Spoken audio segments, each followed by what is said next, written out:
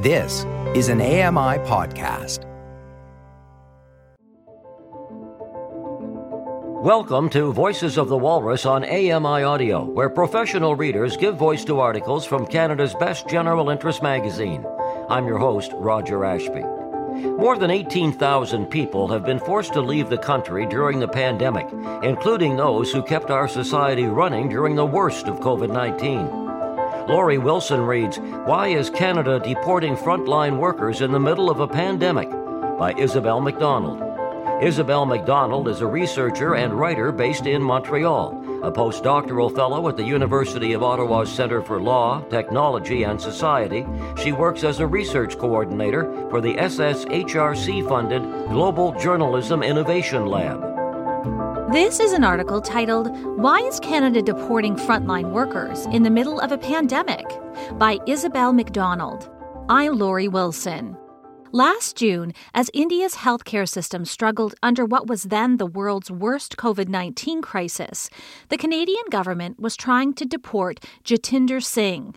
Singh had come to Canada seeking asylum in 2017, settling in Montreal, where he had a cousin nearby. He began building a new life for himself and found work as a long-haul truck driver.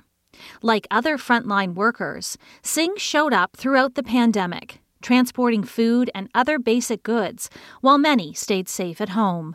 He would have continued in that essential work were it not for a minor accident on an Ontario highway in March 2021. The event was innocuous. Another vehicle hit Singh's truck. Then police arrived at the scene. They discovered that Singh's asylum claim had been rejected in 2019, detained him, and handed him over to the Canada Border Services Agency, CBSA. Singh spent some time in an Ottawa jail before being transferred to an immigration detention centre in Laval, a facility that saw many detainees test positive for COVID-19 and where many have gone on hunger strikes to protest unsafe conditions. Singh finally managed to get released, pending a judicial review of his case, by agreeing to pay for an ankle monitor and be subject to a nightly curfew. It was, according to his cousin Kamaldeep Kaur Hundal, a huge burden on the whole family. Hundal lives in Montreal with her husband and their young child. The conditions made it impossible for Singh to continue working, and the family lost one of its breadwinners. They filed a federal appeal to Singh's deportation order, but it was an appeal he ultimately lost. Returning to India in normal circumstances would have been dangerous, Singh says. His brother had been the target of violence in the past due to his participation in the high-profile farmers' protests. But Singh had another, more pressing concern as he fought his deportation order. By that point, COVID-19 had killed more than 300,000 and infected more than 25 million people in India. Today, less than 60% of the population is fully vaccinated. Quote, "There is no health care over there," Singh said via his cousin, who interpreted the conversation just days before his scheduled removal. Quote, "People are dying for lack of oxygen." Singh's case and thousands of others like it have raised larger questions about the ethics of deporting individuals during a global pandemic. On June 15th, as Singh was placed on a plane and removed from the country, the federal government considered the rapidly spreading Delta variant so dangerous that it had suspended all incoming commercial and private flights from the country in April. Flights would not resume until the end of September. To prevent the spread of COVID-19, the government repeatedly advised people to avoid all non-essential travel, a directive it continued to push after the arrival of the Omicron variant.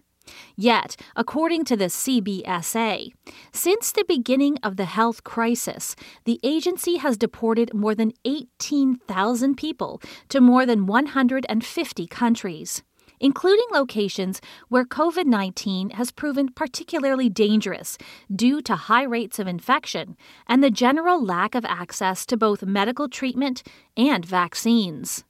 Lawyers and advocacy groups say these removals are not only unnecessary, but also have targeted many frontline workers like Singh, who risked their health to keep our society running during the worst of the pandemic.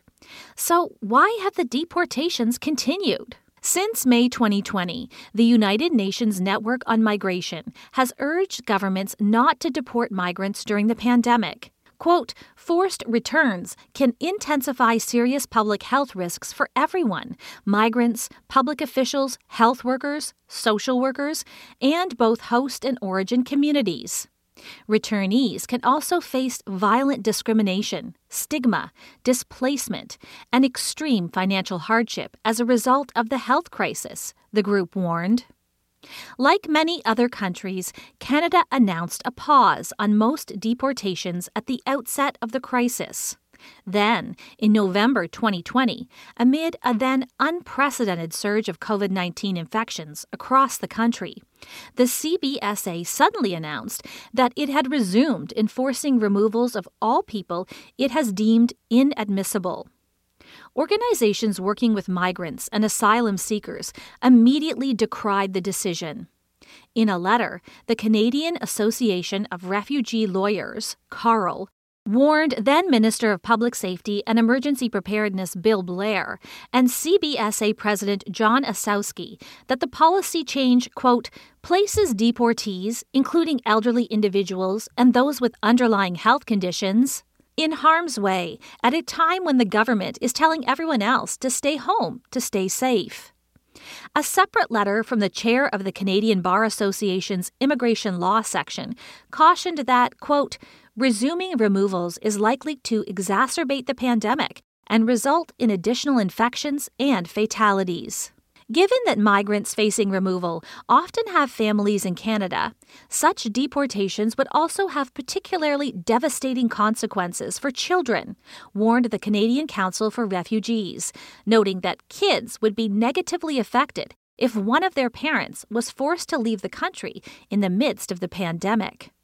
In addition, the pandemic made it more difficult for those facing deportation to access legal counsel or obtain the type of documentary evidence required to challenge a removal order. Even before the crisis, it was often a major hurdle to find and retain a lawyer and quickly collect the evidence needed to support a deportation deferral. And pandemic restrictions made it more difficult to obtain relevant evidence from experts, including medical evidence and documentation of conditions in migrants' home countries. Meanwhile, legal offices' increased reliance on remote meeting technologies during the pandemic has made the process more challenging, particularly for people with limited access to the necessary technology and those who rely on interpreters to effectively communicate and exchange documents with their counsel. Quote, in the current context, we are gravely concerned that these unavoidable limitations on access to justice for persons facing removal will raise the risk of a miscarriage of justice taking place, cautioned Legal Aid Ontario President and CEO David Field in a letter to Blair and Osowski. Despite these concerns, the CBSA upheld its decision. In a letter responding to Field, Scott Harris, vice president of the agency's Intelligence and Enforcement Branch, argued that many governments have opened their borders and, quote, research has shown that air travel is safe. Harris also claimed that, quote, access to counsel is not the same obstacle it may have been during the initial stages of the pandemic. Quote, CBSA is very much operating as if we're not in the middle of a pandemic, wrote Omar Chu from Sanctuary Health, a Vancouver-based organization that works with many non-status migrants, in an email. Quote, families in our network are very afraid. Between March 11, 2020, when the HWO declared COVID-19 a pandemic, and February 21, 2022, the CBSA says it enforced 18,418 removals to at least 150 countries. A CBSA spokesperson explained in an email that most were, quote, administrative removals, meaning staff found evidence that someone previously listed had left Canada on their own without notifying the agency. Yet, Canada also actively deported 7,119 people during the crisis, according to CBSA data, including 748 individuals from India and neighboring Pakistan. Moreover, while Canada currently bars most unvaccinated foreigners from entering the country, quote, current federal regulations do not prevent removal of unvaccinated individuals to other countries, a CBSA spokesperson said in an email. Such deportations can be a, quote, tremendous risk, according to Meb Rashid, medical director of the Crossroads Clinic at Women's College Hospital and an assistant professor in the University of Toronto's Department of Family and Community Medicine. While health authorities have repeatedly urged people to physically isolate in order to prevent the spread of COVID-19, quote, it becomes very hard to do that when somebody takes you and drops you in another part of the world, Rashid says. Rashid, whose patients include many asylum seekers, observes that facing deportation was a devastating experience for people even before the pandemic.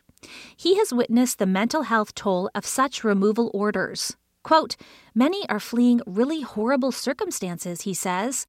There's tremendous mental health stressors on people. Andrea Courtenoy, an assistant professor at the University of Toronto's Human Biology program and the Dalla Lana School of Public Health, explains that many people invest everything they have in their efforts to migrate and thus don't have much to go back to.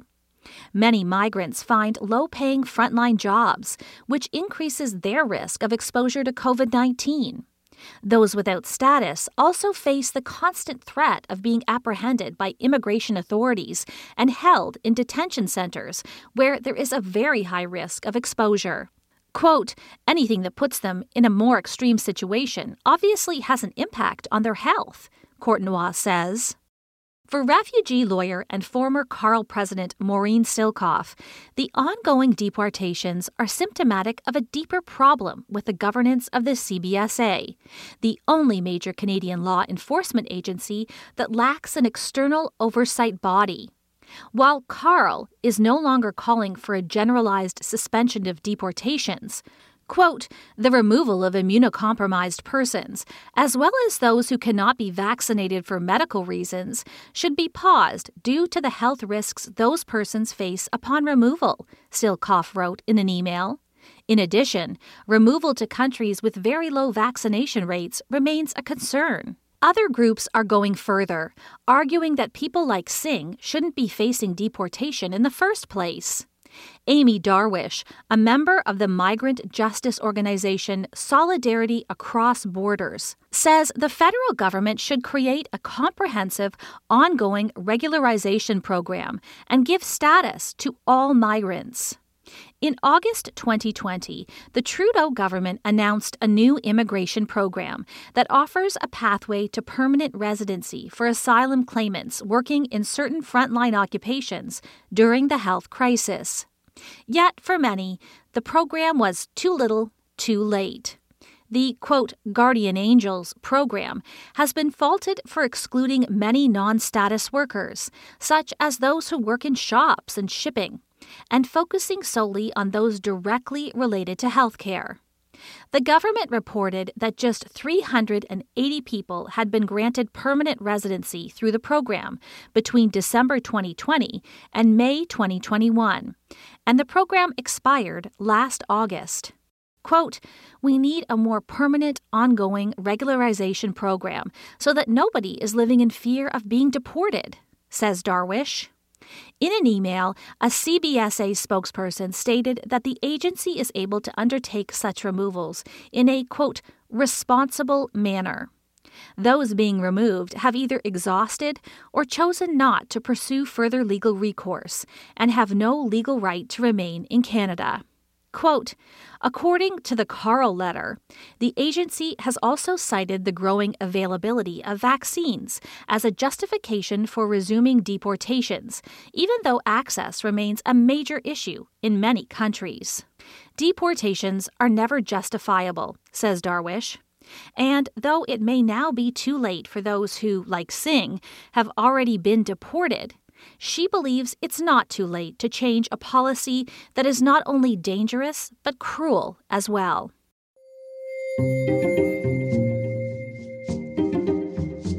That was an article titled, Why is Canada Deporting Frontline Workers in the Middle of a Pandemic? By Isabel McDonald. You've been listening to Voices of the Walrus on AMI Audio, produced by Don Dickinson, audio engineering by Jacob Shemansky and Bill Shackleton. The manager of AMI Audio is Andy Frank, and I'm your host, Roger Ashby. If you enjoyed this podcast, please consider giving us a rating and review, and subscribe for more.